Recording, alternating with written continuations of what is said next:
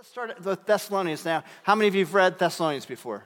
All right, great book. It's a really a lot of great stuff in there. Paul is the writer of Thessalonians, and so for maybe those of you that are new in the Bible, maybe you've never read this book before, I just wanted to give you an introduction, really help you understand where we are in history, also in the church, because this is a new time, this is a new founding of the church here in the Bible, and so I just want to give you a little backdrop. So Thessalonian is a church that Paul planted. It's a part of the, he had some missionary journeys, 3 of them in total, and this is his second missionary journey. He went to a town or a city called Thessalonica, and this is where he began to reach some people in this area, and then he planted the church of Thessalonians. And so this is where we see Paul writing a letter to the church a little bit later. He's not actually in the city. He's in a city called Corinth, and he's writing a letter to the church. But before we kind of jump into Thessalonians, I just want to give you a backdrop of where we're at. If you know anything about the Bible, Jesus came to the earth from heaven to earth. It wasn't like he was born and created then. He's always been. God's always been. But he came as a human at 0. He lived on earth from 0 to AD 33. Thessalonians was written in AD 49. So you can see it's a little bit of a time after Jesus. But if you know anything about, we're coming up on Easter. So Jesus raised from the dead. He appeared to the disciples in AD 33, 34. He appeared to them for 40 days. And then he ascended into heaven. And he's still alive today, ruling from heaven at the right hand of the Father. And so he's still engaged actively in everything that happens on the earth. And so that was right around 33 or 34. And then he sent the disciples at that time out to spread the gospel. And so they started in Jerusalem, but if you've ever read the book of Acts, there was also a man named Paul. His name was Saul before he was converted. Saul was a huge leader in the religious Sadducees, Pharisees. He was a big leader in the religious sect there, but he didn't really know Jesus as the Messiah. And along his way, he was on a road in Damascus, and he met Jesus. Actually, Jesus spoke to him from heaven, and he received Jesus as Lord at that moment. And then he went away for a couple years where he was discipled by a man, and he was there for about 2 or 3 years. And then God gave him the plan or the purpose to specifically take the gospel to the Gentile nations.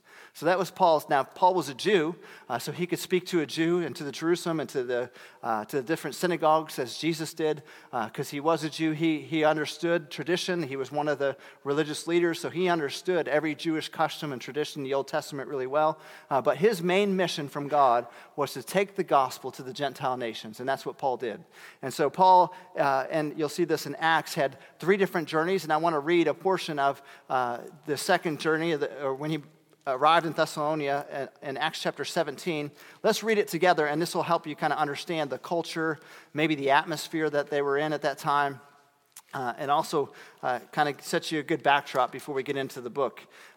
Here's what it says, starting in verse 1 of chapter 17. It says, "Now when they had passed through Amphipolis and Apollonia, they came to Thessalonica, where there was a synagogue of the Jews. Then Paul, as his custom was, went into them, and for 3 Sabbaths, or three weeks, reasoned with them from the Scriptures, explaining and demonstrating that Christ had to suffer and rise again from the dead, and saying, 'This Jesus whom I preach to you is the Christ,' or is the Messiah. And some of them were persuaded, and a great multitude of the devout Greeks and not a few of the leading women joined Paul and Silas. But the Jews who were not persuaded became envious, took some of the evil men from the marketplace, and gathering a mob, set all the city in an uproar, and attacked the house of Jason," which was one of the disciples, "and sought to bring them out to the people. But when they did not find them, they dragged Jason and some brethren up to the rulers of the city, crying out, 'Those who have turned this world upside down have come here too. Jason has harbored them, and these are all acting contrary to the decrees of Caesar, saying there is another king,'" speaking of Jesus. "And they troubled the crowd and the rulers of the city when they heard these things. So when they had taken security from Jason and the rest, they let them go." And so now you can kind of see this is where we're at in history. The church is new.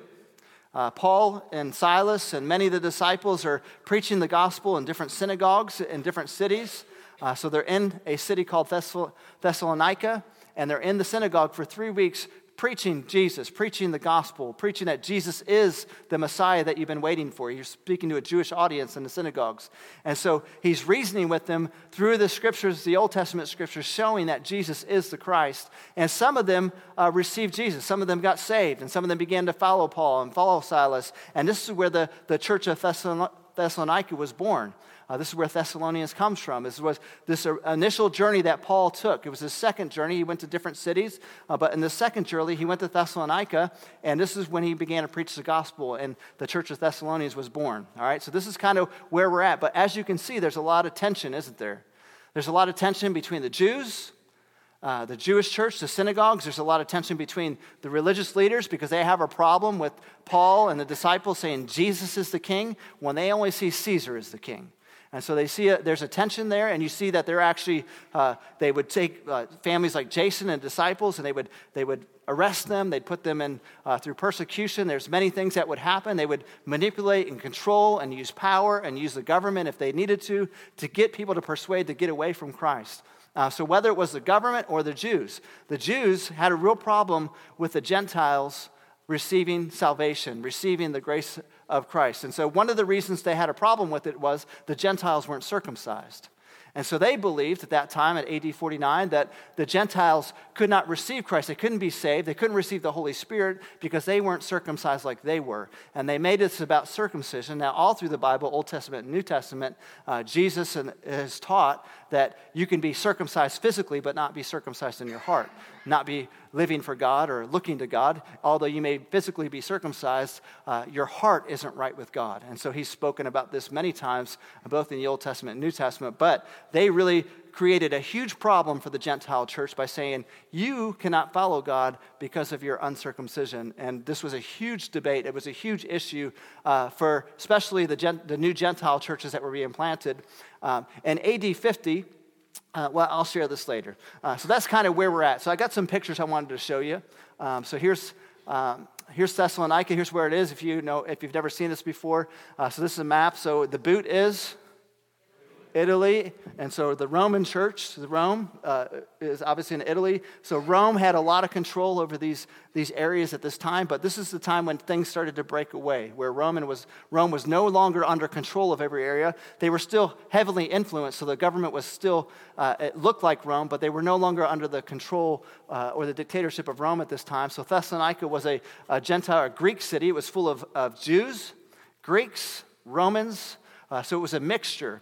They worshiped false gods. So you'll see a lot of idolatry, worshiping statues, worshiping government, specifically Caesar, many false gods. And so that would have been the church of Thessalonica. So you can see why Paul has a huge passion to go in and bring the gospel of Jesus, because there's just a lot of division and there's a lot of confusion about what you worship. And so Thessalonica is located, I don't know if you can see that back there, but it's located right here.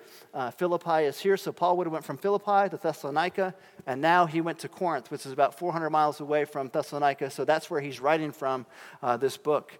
And so that's kind of where we are in his journey. Next picture, here's a picture of Thessalonica, or the city, Thessalonica. You can see it's a port city. It's right on the ocean, or the Aegean Sea, I should say. And so a lot of trading and different things would have came through that town. It would have been a very busy town. It was actually one of their main thoroughfares. In fact, you've all heard all roads lead to.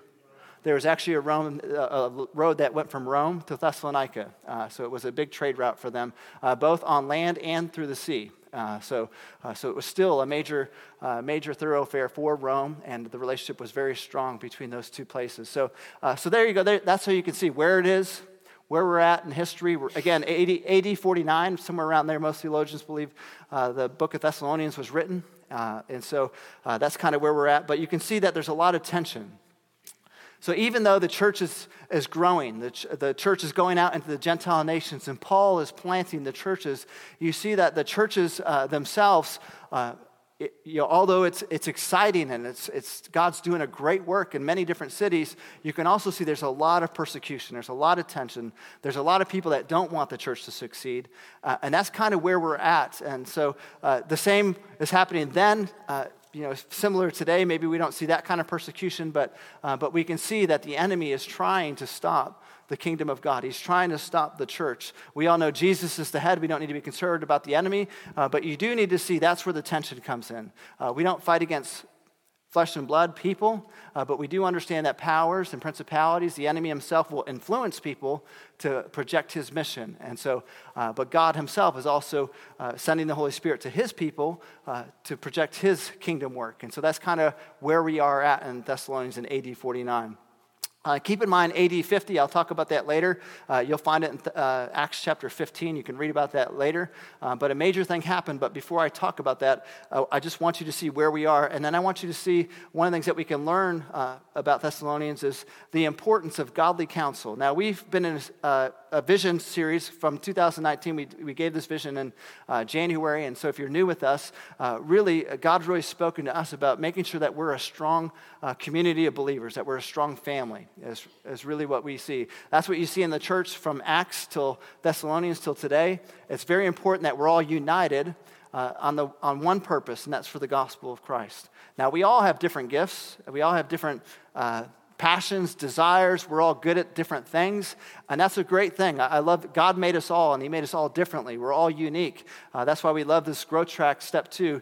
If you've never been through that, we have a great program and a great book that we go through called Strengths Finder. Our goal is to understand how God has designed us all uniquely and individually, and how that comes together as one body. So even though we're all different and have unique passions and desires and gifts and talents, God is able to bring us all together as his family, and we all operate with different priorities, different functions, but we all need each other. That's the importance of the body of Christ, is that maybe you're an arm, maybe you're a leg, maybe you're an eye. None of us are the head. Jesus is the head, but we're the body. And so God is using us all with our unique gifts and talents that he's given to us to advance the kingdom of God, to make sure that his gospel, to make sure that his truth is gone into all of the nations, both Jewish, both Gentile, every city, all over the world. That's our mandate from God himself. And so that's really what's happening in the book of Thessalonians, and that's what Paul is speaking to us and to them at the time. Now, the reason why I say godly counsel, I really believe this is what you're going to see in 1 Thessalonians chapter 1, is Paul writing to the church.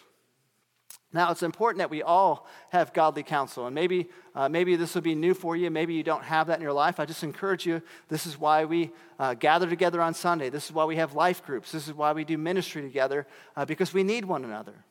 And it's so important that you have somebody that has God's heart in him and in her, and they're also there for you. It's to remind you. It's not there to thump you over the head with the Bible, although we do need correction at times. It's really there to keep the truth in front of you, to keep you focused and keep you focused on the right things. So it's so important that we have godly counsel. And this is really who Paul is to the Thessalonians. Now, next week, we'll talk about the importance of the Thessalonians to Paul. So it's a two-way street. It's not just that Paul's given all the advice, because then next week you'll see in chapter 3, Paul's also saying, I was about done. I'm tired.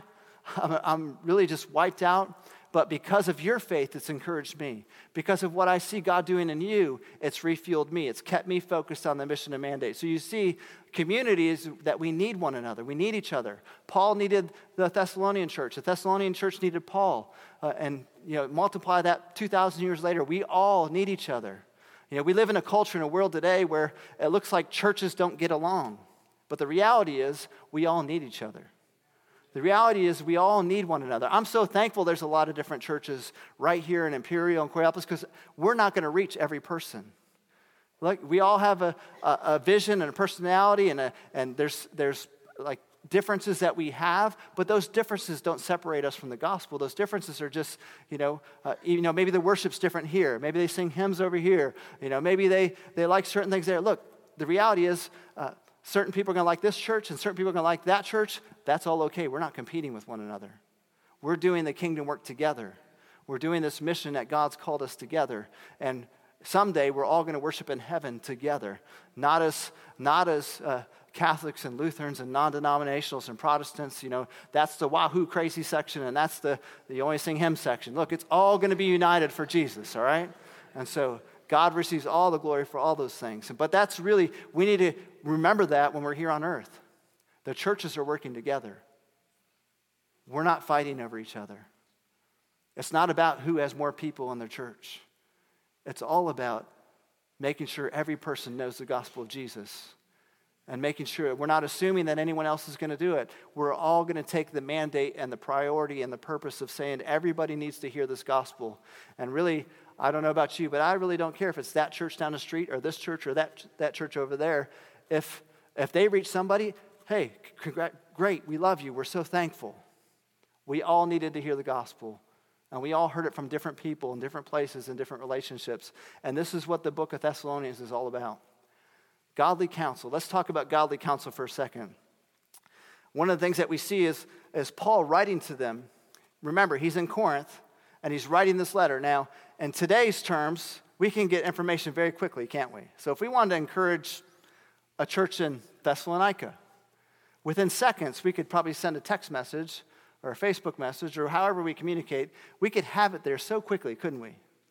So in a lot of ways, Jesus said, you'll do even greater things than I, because we have resources that Jesus didn't have in the moment. We can encourage other churches. We can encourage other brothers and sisters. We can encourage one another in a blink of an eye. Where Paul had to send a letter, and he didn't even have the U.S. Postal Service. He didn't have FedEx one day, Amazon Prime.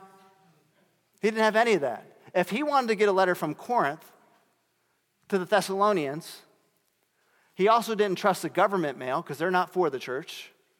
He literally had to say, hey, Silas, hey, Timothy, hey, Barnabas, I've got a burden for the Thessalonians, and I need to send them a letter. And he'd write the letter. Sometimes in prison he'd write the letter. And he'd hand that letter to whoever his disciple was at the time, and that disciple would begin the journey of delivering the letter to the church. Can you imagine that? I mean, we have snail mail today, but nothing like that. Right? We put a stamp on it, and we hope it gets to where it's going to go. Most of the time it does, right? But if Paul wanted to get encouragement to his brothers and sisters, it had to be intentional, very thought through, very purposeful. And remember, he's not there. So a lot of times he's praying for them, or the Holy Spirit's telling them, hey, I need you to encourage them in this way. And he would write it in a letter, and then he would send it with his disciples, and his disciples would deliver it. And how many of you have ever come to church on a Sunday, and God's given you the word that you need in the exact time, but nobody in the room knew what you were going through, but God gave you the exact message that you needed, or the exact word. Maybe it was a song, maybe it was a message, maybe it was just somebody that prayed for you, or a hug out in the hallway. You just needed that, and it came at the right time. How many of you have experienced that? Well, I'm sure this letter fell in the Thessalonians' lap at the right time. I'm sure it fell in the leadership and the church's lap at the right time. And what we see is Paul really praising the church, really praising them at this moment and saying, hey guys, I'm proud of you. Thank you for doing what you're doing. And here's what he says in 1 Thessalonians chapter 1, verse 4. Here's what he writes to them. He says, knowing, beloved brethren, that your election by God, for our gospel did not come to you in word only, but also in power, and in the Holy Spirit, and as much assurance as you know what kind of men were among you for your sake, and you became followers of us and of the Lord, having received the word in much affliction with the joy of the Holy Spirit, so that you became examples to all in Macedonia and Achaia who believe. For from you the word of the Lord has sounded forth, not only in Macedonia and Achaia, but also in every place. Your faith toward God has gone out, so that we do not need to say a thing.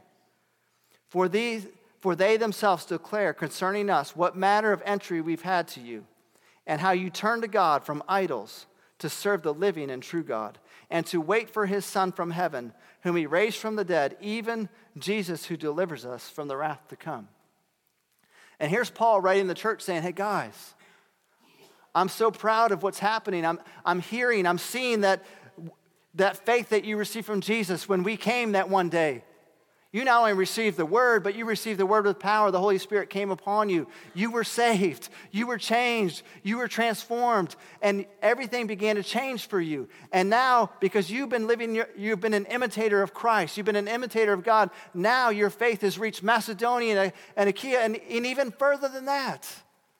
Paul is saying, look, Thessalonians, I'm so proud that not only did you receive Jesus, not only did you stop worshiping idols and begin worshiping the true God, but now you're transforming lives all over the city. Remember in Acts where he said, Those people, speaking of Paul and Silas, that were turning the world upside down are now turning our world upside down. Now Thessalonica is becoming a place of the gospel. Now we're seeing churches pop up in Macedonia, Achaia, Thessalonica. The world's getting turned upside down in our country, and they're upset about that. They're frustrated about that. Here's what godly counsel is really important, and I don't know if you have someone like this in your life, but Paul says what's important about godly counsel is it keeps your eyes focused on the right thing. Now, it doesn't mean that we always do the right thing. This is why we need godly counsel. This is why we need community. This is why we need one another. This is why I love coming to Sundays, right? I love worshiping together. There's not a Sunday, I don't think, in very many years where I haven't left.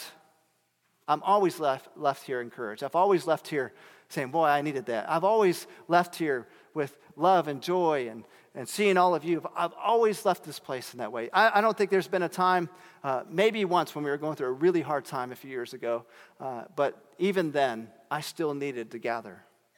I still needed to be together. I don't remember a time coming into church saying, boy, that was awful, being angry. Now, maybe awful with the way I spoke the message, but not at you. Never angry, always encouraged, always uplifted, always feeling fulfilled. You know, that's day one, so now I can go through the next 6 days because I was filled up here. It's never a checkbox. It's never I did that, so I'm done. There's always this aspect of community. I need you and you need me. And we all need Jesus. And I pray that's what Sundays are for you. It's a time not only to worship and give glory and exalt this wonderful God that we worship. We love that we have a relationship with him, but there's also an aspect of we need one another. We need to encourage one another. We need the counsel from one another. And if you don't believe me, sometimes, you're going to go through hard times. Jesus never said when you become a Christian, everything will be hunky-dory, did he? Everything will be easy peasy. Right? He says, you're going to find trouble, but don't lose heart, is what he said. You're going to come upon trouble, but don't lose heart.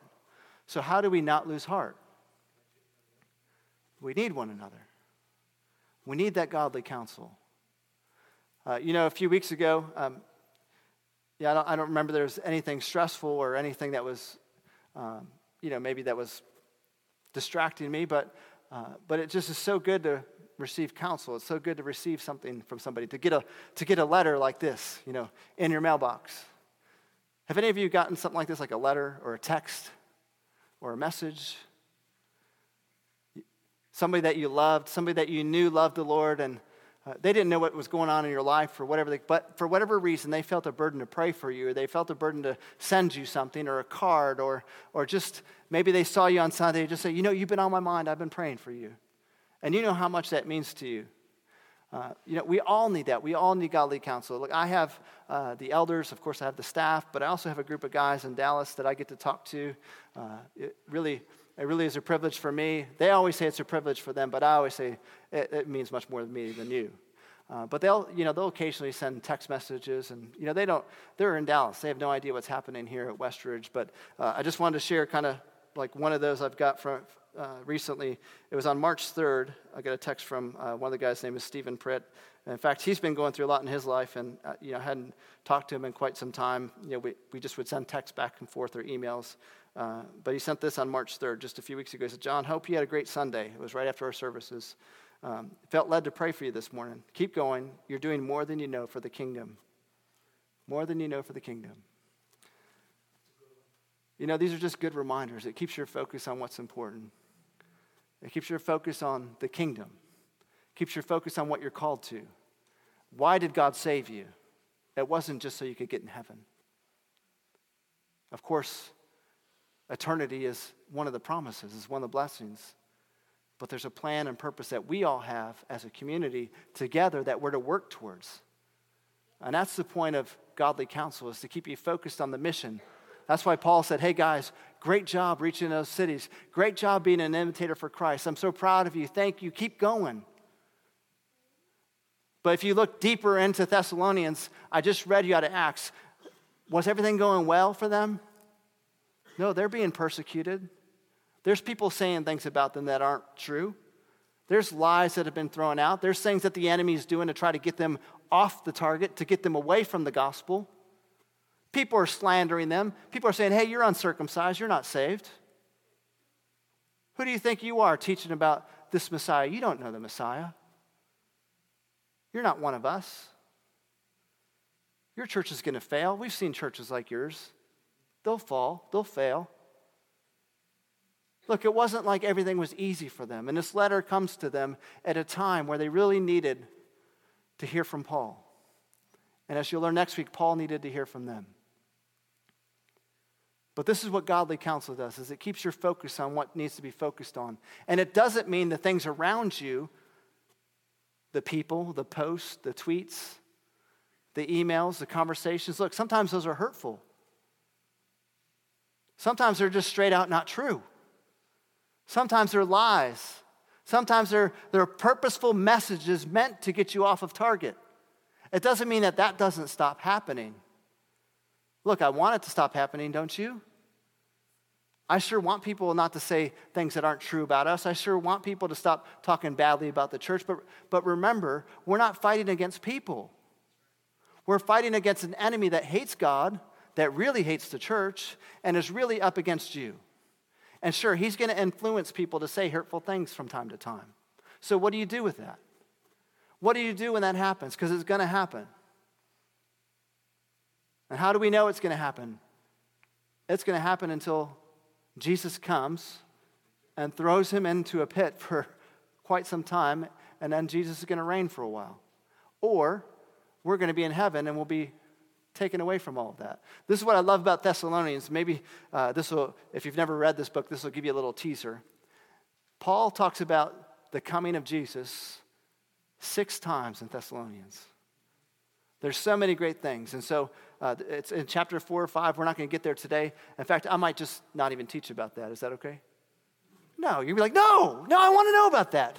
6 times he talks about the coming of Christ, more than any other one of his writings. Now, he writes about the coming of Jesus in every letter he writes, but in Thessalonians, he spends a lot more time reminding them, hey, here's the promise, here's the promise, here's the promise.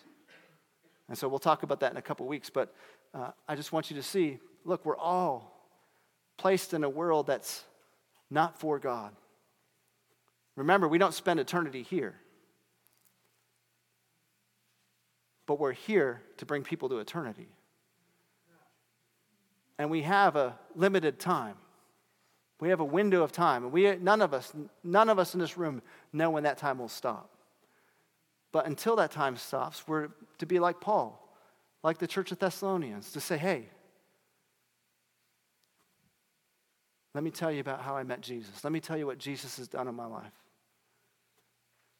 And all of us can do that. Don't allow yourself or the enemy to say, well, you're not good enough to do that. You're not strong enough. You don't know the Bible well enough. Look, this is a young church. Jesus just died in 33. Thessalonians was just planted in 49. These people just heard the gospel in 49. And in AD 50, there was a court case that happened, an important court case. You can read about it in Acts 15. It was called the Jerusalem Council. You know what the Jerusalem Council ruled?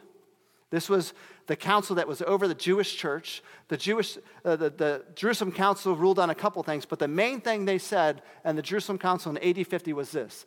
They said that it doesn't matter if you're circumcised or not. You can receive the Holy Spirit and be saved without circumcision. That was a big deal for Thessalonians. That was a big deal for every Gentile church that was ever planted, because they had been ridiculed by the Jews for years because of this. But Paul went to that council and said, you're wrong. Paul stood up and said, that's not the truth. That is not what Jesus Christ said. And from AD 50 on, that was eradicated. That was totally destroyed. The enemy had tried to bring this in to divide the church. And because some people stood for the truth and stood in persecution and stood in being imprisoned and stood there even though people were hurling insults at them, because people stood for the truth and because they had some good godly counsel that's focused on the word and stayed focused on the word, something happened, something changed. The church changed, the world changed. And this is what good godly counsel does. You see, we sit here and think, well, I can't change the world. Yes, you can. It's because Jesus is the one that changes the world. We just got to be faithful to be part of the body of Christ and keep walking. And if you love Toby Mac, you're singing a song right now. Keep walking, keep walking. Let me show you what good godly counsel does. And maybe you're in a place today where you need this. I believe many of you will be, or many of you are. Let me show you a few things that godly counsel does. Now remember, godly counsel and the Bible itself, Romans 12:2, is it trains you how to think differently. And godly counsel reminds you how to continue to think differently. When you have a man or woman that loves Jesus, look, you're going to go through things in your life, and these people just come alongside you and say, hey, don't get distracted. Don't get misguided. Stay focused on what is true, what is noble, what is good, what is pure. Stay focused on what God's called you to do. The enemy is going to try to distract you. In fact, your own flesh sometimes wants to take you. And look, to be honest with you, all of us have gotten distracted. But good godly counsel says, hey, John, or insert your name, hey, remember what God's done. You're doing a great work. Stay focused. We're all part of the same body. We're all part of the same mission. Here's what Paul said. Here's a couple verses. 1 Thessalonians chapter 2, verse 4. Paul says this, God tests our hearts. How many of you have ever said that? God tests our hearts. What I love about this is he's retraining our mind how to think. And what's happening is people are saying things about the church of Thessalonians, or maybe people are saying things about you.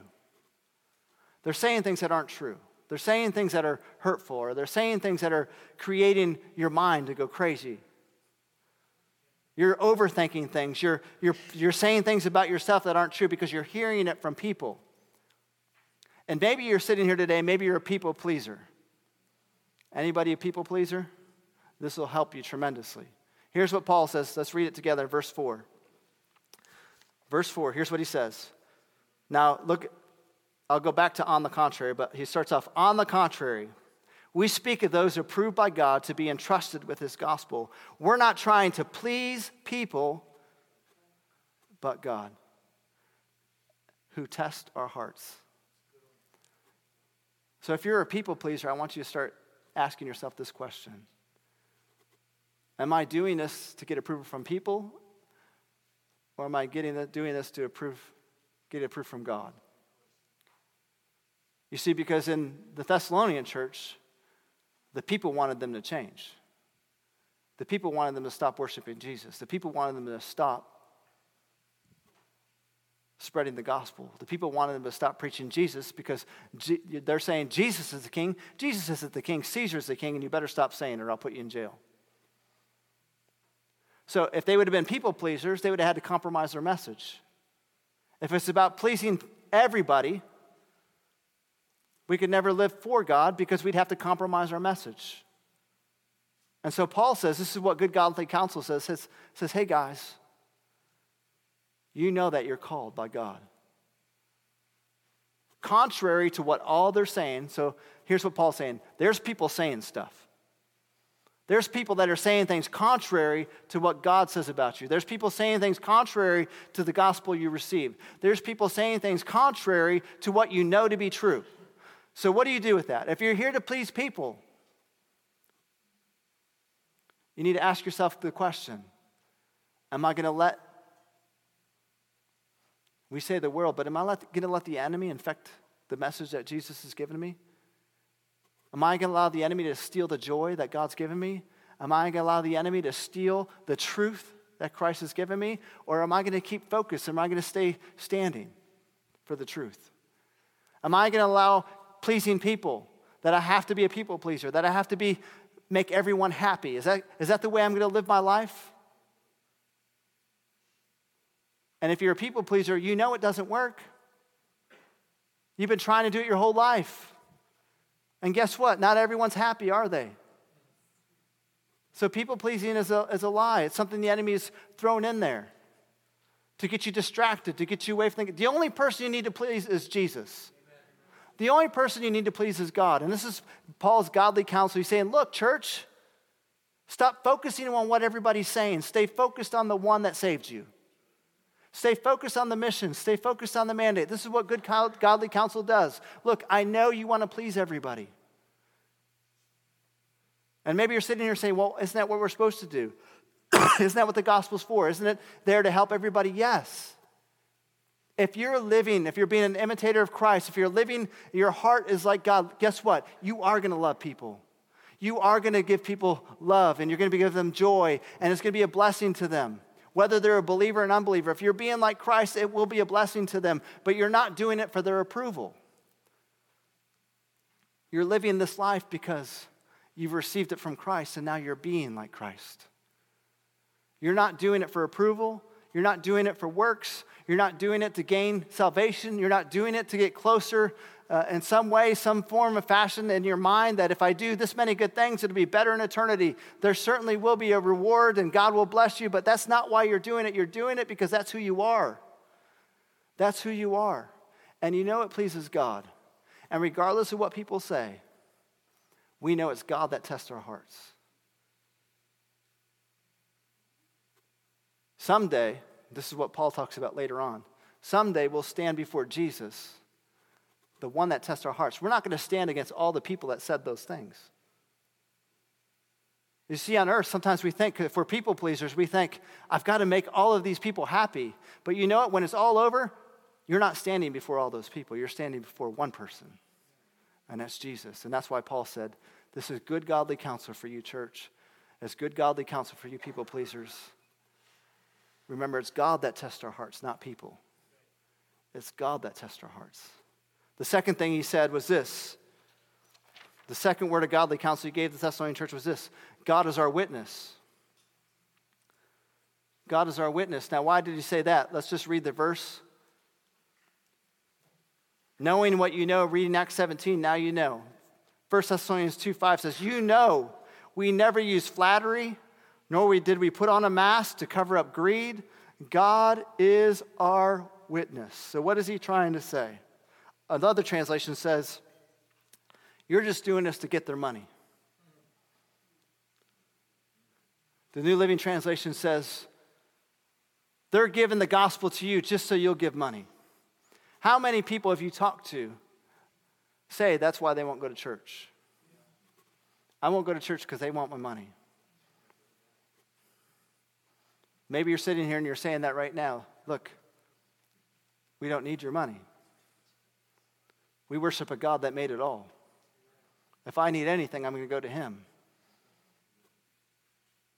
But this is what is happening to them in the church. Maybe this is what's happening to you. As people are saying things that aren't true. Oh, Paul and Silas, they just said these flattery words so they could have another number on the books, so they could get your money. So they use coercion, they use manipulation. They just want you to be a believer of Jesus, but they manipulated you. They fooled you, they deceived you. And Paul's saying, you know that's not true. Who's my witness, them or God? God's my witness. I came with the right heart. I came with a pure heart. I came to give you the gospel. It's God that tests my heart. It's God that is my witness. I'm not standing at a judge that rules my life. I'm not standing against a whole bunch of people. I'm standing against Jesus Christ himself. And he knows the purity of my heart, and you know the purity of my heart because you saw it that day you were saved. You saw that the Holy Spirit came upon you, not only in word, but in power. And you saw that it changed you. You saw that not only did it change you, but you've reached cities upon cities and people upon people. Why? Because you've been faithful to God, not because you've been faithful to what they said. Because God is your witness and because God tests your hearts, you keep remaining faithful, Church of Thessalonians. Keep remaining faithful. People will always say what they're going to say. The enemy always has something negative to say. He's the accuser of their brethren. He's out to deceive and steal and kill and destroy. Stay focused, stay on task, church, is what Paul is saying. Then he said, I've been gentle among you, which seems kind of strange. In verse 7 of chapter 2, he says, but we were gentle among you, just as a nursing mother cherishes her own children. That's pretty gentle, isn't it?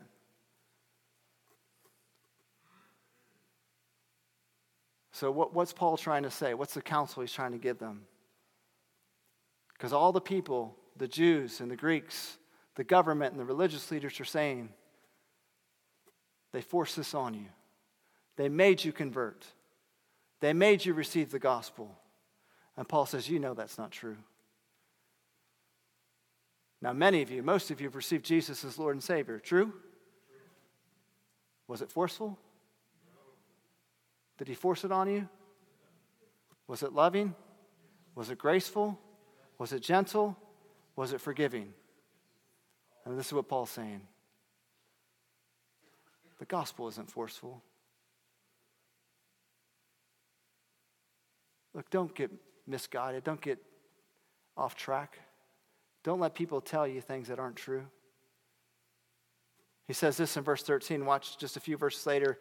He's writing to them about the same idea. He says this, for this reason we also thank God without ceasing, because when you received the word of God, which you heard from us, you welcomed it, not as the word of men, but as it is in truth, the word of God, which also effectively works in you who believe. And Paul says, see, it's not true because what you received weren't words from me, they were words from God. And those words from God changed you. Those words from God transformed you and effectively are working through you. It wasn't forced, it wasn't manipulated, it was gentle, it was beautiful, it was loving, it was kind, it was good, it was full of grace and mercy. And now it's working through you. Now it's working through you. Can you see how the church might have needed this? Because they're getting berated from all sides. And maybe you are today. Maybe there's something happening in your life where it feels like everything is coming against you. I hope you're hearing the godly counsel from Paul saying, look, it's God that tests your hearts. It's not what people say about you. It's not what that post said. It's not that email or text that you received. Maybe even a letter that was written about you. It's not about that. Certainly that may have been hurtful, but you know it's right and you know it's true. And it's not about what everybody else says. It's God that tests your heart. It's God that's your witness. And so you remain faithful on what is constant and what is true. You know what's right and you know what's true. And God does too. And so today, if you're just feeling like you're tired or you're whooped or you're beat up, please know that Paul knows what you're talking about. Because he literally was beat up. He literally was tired. He was getting it from all sides. But no, there's a God that has all things under his feet. And your situation can be changed just as well as Paul's. Because it seemed like this was a lose-lose battle, that the Gentiles would never be accepted by the Jerusalem church, that they would never be grafted into this gospel, that Jesus said that we'd be grafted in. It didn't seem possible until one day they're standing in court and saying, you're grafted in. We welcome you. Why? Sometimes you just got to have some grit. Sometimes you got to keep standing. You got to remember the God that saved you. You got to remember how much he loves you. He's not against you, he's for you. You got to remember that all things are under his feet. And that same truth applies to you because you're the body. And he's using you as your church. He's using you as his church. He's the head. And we're supposed to be united with this body. We're part of the community, the body of Christ. And we're all doing this together. It doesn't mean that we're perfect. But if you get shifted or you get away from what God's called you to do, you need that godly counsel. You need those people. That's why it's so important that you're connected to the body, that we're serving together, that we're loving together, that we're doing life together. Look, get involved. Get plugged in. You're not serving me. You're serving him. Be part of this kingdom work. Be part of this plan. Be part of taking this gospel outside of this room and into your workplaces, into your families, into your communities, because that's what it's about. I love this. We need this meeting. We need this encouragement. We need this godly counsel every single week. We need this worship. We need to put our focus on Jesus the first day of every week. We need to put him first because he takes care of the rest. Seek first the kingdom of God and his righteousness, and he'll take care of everything else. This is what worship is. Seek him first. Apply his principles, his values, his teachings. I'll know my disciples by how? Those that receive my word, receive my teachings. I'll take care of the rest. Don't worry, don't fret, don't be anxious. Then he says, you have become imitators. This is where Paul begins to shift and say, you know what I'm so proud about? Is that among all this trial, among all this tribulation, among all this persecution, among all this backbiting and people saying lies and deception around you, look at how you acted. Verse 14, for you, brethren, became imitators of the churches of God, which are in Judea in Christ Jesus. For you also suffered the same things from your own countrymen, just as they did from the Judeans. This was before the council, and he's saying, look, amongst all that, you kept being an imitator of Christ. You kept being the body. You kept being love. You kept being gentleness. Your enemies were saying things, and you kept being Christ to them. And you know what? That's what turned the world upside down. That's what led Macedonia to Christ. That's what led to Achaia to Christ. That's why God is using you, because you're choosing. You're choosing. You know it's God that tests your hearts. You know it's God that is your witness. You know it's God that is filling you and using you, and you can't stop that. You can't stop that power because God is in you and through you, and I'm proud of you, and keep it up. I know it's hard sometimes. I know you're going to feel tension sometimes. I know people aren't always going to like what you're doing, but remember the God that saved you. Remember the relationship you have with Christ. Remember that he's the head, and we can always go to the head. He's always there for you. And then I love this last statement that Paul said in 1 Thessalonians chapter 2, verse 18. He said this. He said, because he's in Corinth and they're in Thessalonica, they're 400 miles apart from each other.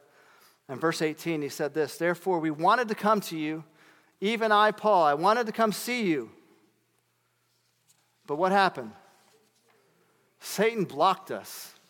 He hindered us. How many of you have ever said that statement? Man, I was coming, but Satan stopped me. Wouldn't it be great to see that clearly? God is doing this, and Satan is doing this. Look, my intention, my desire, my goal was to come, but I got blocked. But don't worry, I'm coming. Don't worry, I'll be there as soon as I can. Paul said this a lot. You know, one of the gifts of the Spirit is the spirit of discernment. And some of us think about that and say, that's really weird. Actually, we're really weird. God's is okay. The gift of discernment is simply seeing what God's doing and also being clear to see what the enemy's doing. And this is what Paul was saying. God's doing a great work with the gospel. I wanted to be there, but Satan somehow blocked me from coming. Do you think that stopped Paul? Do you think he just, he blocked me so I can't do ministry anymore? You think that's what happened? We know that's not true because there's a third journey. There was Rome. We're sitting in a church because somebody named Paul said, I got to get this gospel out to the Gentiles. And here we are, a bunch of Gentiles, maybe some Jews in the room, here worshiping one God because the body was the body. And we overcame persecution. We overcame people saying bad things. We overcame. Well, here we are in America. You think you could do the same thing? You're the same body. Nothing's changed. Jesus is Jesus. He's above all things. But maybe you're sitting here today and just saying, John, there's a lot going on in my life right now. I'm hoping that you're hearing that you're not alone. Because this is another thing that godly counsel really helps you is, as people, and especially with an enemy that's trying to take you away, many times here's what we say, I'm the only one going through this. Has anybody said that? No, you're not. No, you're not.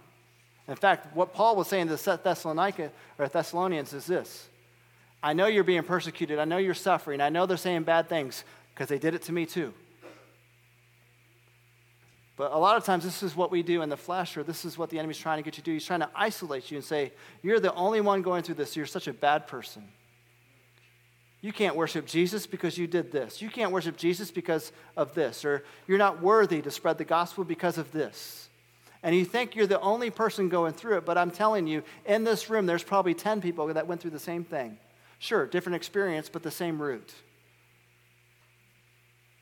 And this is where great godly counsel comes in to say, hey, I may not understand the exact situation, but I've went through it too. And I need you to know the same God that saved you saved me. The same gospel that changed me changed you. And you know what Jesus said? It takes faith like a mustard seed to move what? Now, can God move a physical mountain? He sure can. He sure can. So don't give up on that. But maybe the mountain he's trying to move is this situation in your life. And it just takes a little bit of faith. It takes you saying, God, I'm uniting with what you're saying. This is what I'm going through. But I want to keep my focus on you, not on the problem. Because this is a lot of times what happens, church, is we get so focused on the problem. We get so focused on what the enemy's doing. And this is why Paul said, look, he called it out. He put the card on the deck. And he said, look, the enemy's trying to keep me away from you.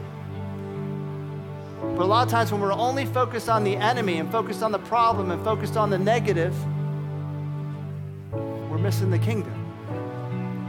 And it's not that God doesn't love you. It's not that we don't make mistakes. But this is why you need godly counsel in your life to say, hey, do you think this problem is new? 10 years from now, this problem will have gone away. Stay focused on the Word of God. Stay focused on God's promises. Stay focused that God is for you. Stay focused on God has a plan for you. Stay focused on that Jesus has a word from you. Remember, it's God that tests your hearts, not man. Remember that it's God that is your witness, not what other people say. Remember that God came to you with a gentle word, a loving word, a saving word, a graceful word, a merciful word. He's not out to get you. He's out to bless you and love you.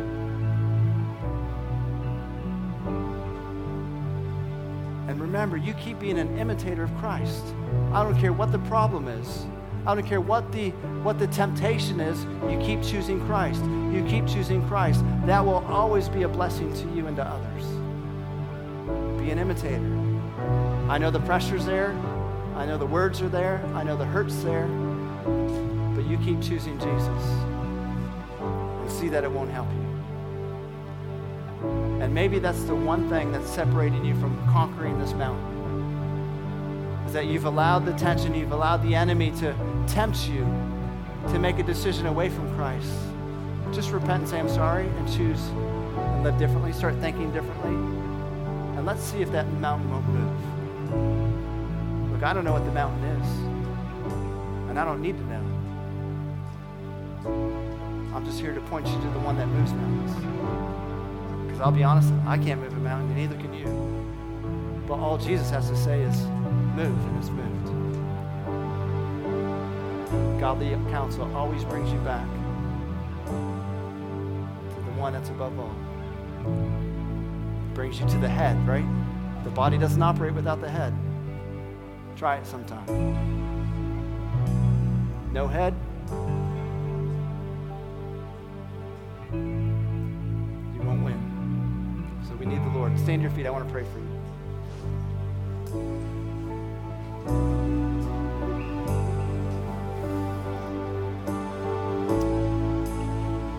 Lloyd, my brother, you don't need to stand, my friend. I certainly love that you try, that you get up.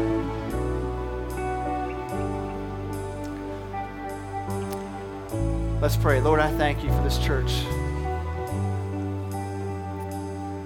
Lord, if there's anybody that feels like the Thessalonian church today, maybe they just feel the world is against them. They feel the hurt and the pain. The words of people, the words of the enemy are just so overwhelming. I pray you'd meet them today. I pray they would know that you're the one that knows their heart. You're the one that knows who they are. You're the one that knows why you've made them.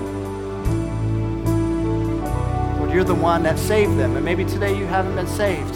Today's the day. You can receive Jesus right now. The same God that saved Paul, the same God that saved all these Thessalonians can save you. The same gospel of peace and grace and gentleness is available for you. Look, if you're here today and you need a mountain to move, well, let me ask you this first. If you're here today and you need to receive Jesus, will you just lift your hand? Maybe you need to come back to him again, or maybe you need to receive Jesus for the first time. Could you lift your hand? Come on, anyone else? Put the hand up there. If you're here today and you just need a mountain to move, could you lift your hand? There's something going on. You need God to answer. I see your hands. Come on, anyone else? I see your hands. Thank you, thank you. There's a mountain of, maybe it's debt, maybe it's a mountain of words, maybe it's a mountain of pain, maybe it's a job, a relationship, but you need God to answer. And as a church and a community of believers, can we lift our hands together? Let's just pray together. Let's just believe a God that is the same today, tomorrow, and forever. Jesus, we need you. God, there's some people right here that need you. Some are coming back to you or giving their life to you for the first time. They need your salvation. They need your grace. They need your mercy. And God, I know you're a God of faithfulness. You would give it to them just as you've given it to us. And so if that's you and you're receiving Jesus for the first time, just say, God, forgive me. I'm repenting of my ways. And God, I'm receiving you. God, thank you for forgiving my sins. I receive you, and now I will be your disciple. I will be your follower. I'm choosing to live for you. God, for those that have mountains to move, I'm praying for answers. God, you know every answer. You know every mountain. You know every hill and every valley. You own them all. And the literal, but in our minds or whatever we're going through, you also know what's happening in our lives. And so, God, I pray, Lord, as you said in Matthew 6, you said you don't need to worry. You don't need to be anxious. You don't need to make something happen. You just need to come to me. Seek first my kingdom and seek my righteousness, and see that I won't take care of this mountain and that mountain and every mountain you ever encounter. I will be the God that speaks and loves and directs and guides and helps and maybe even just eradicates a judgment against you that was unfair and a lie, just like at the Jerusalem Council that day. I will bring my truth. My truth will always live on for all eternity. My word is a blessing to you. My truth and my promises are a blessing to you. And so, God, we're praying right now as a church, as your body. Lord, answer my brothers and sisters' needs, whatever they are, answer them. But God, bring your truth, bring your principles, bring your values, bring your character, bring your integrity, bring whatever it is you want to bring into their lives to move this mountain. And God, we thank you right now in advance. In the mighty name of Jesus, everyone said, amen. Let's worship together.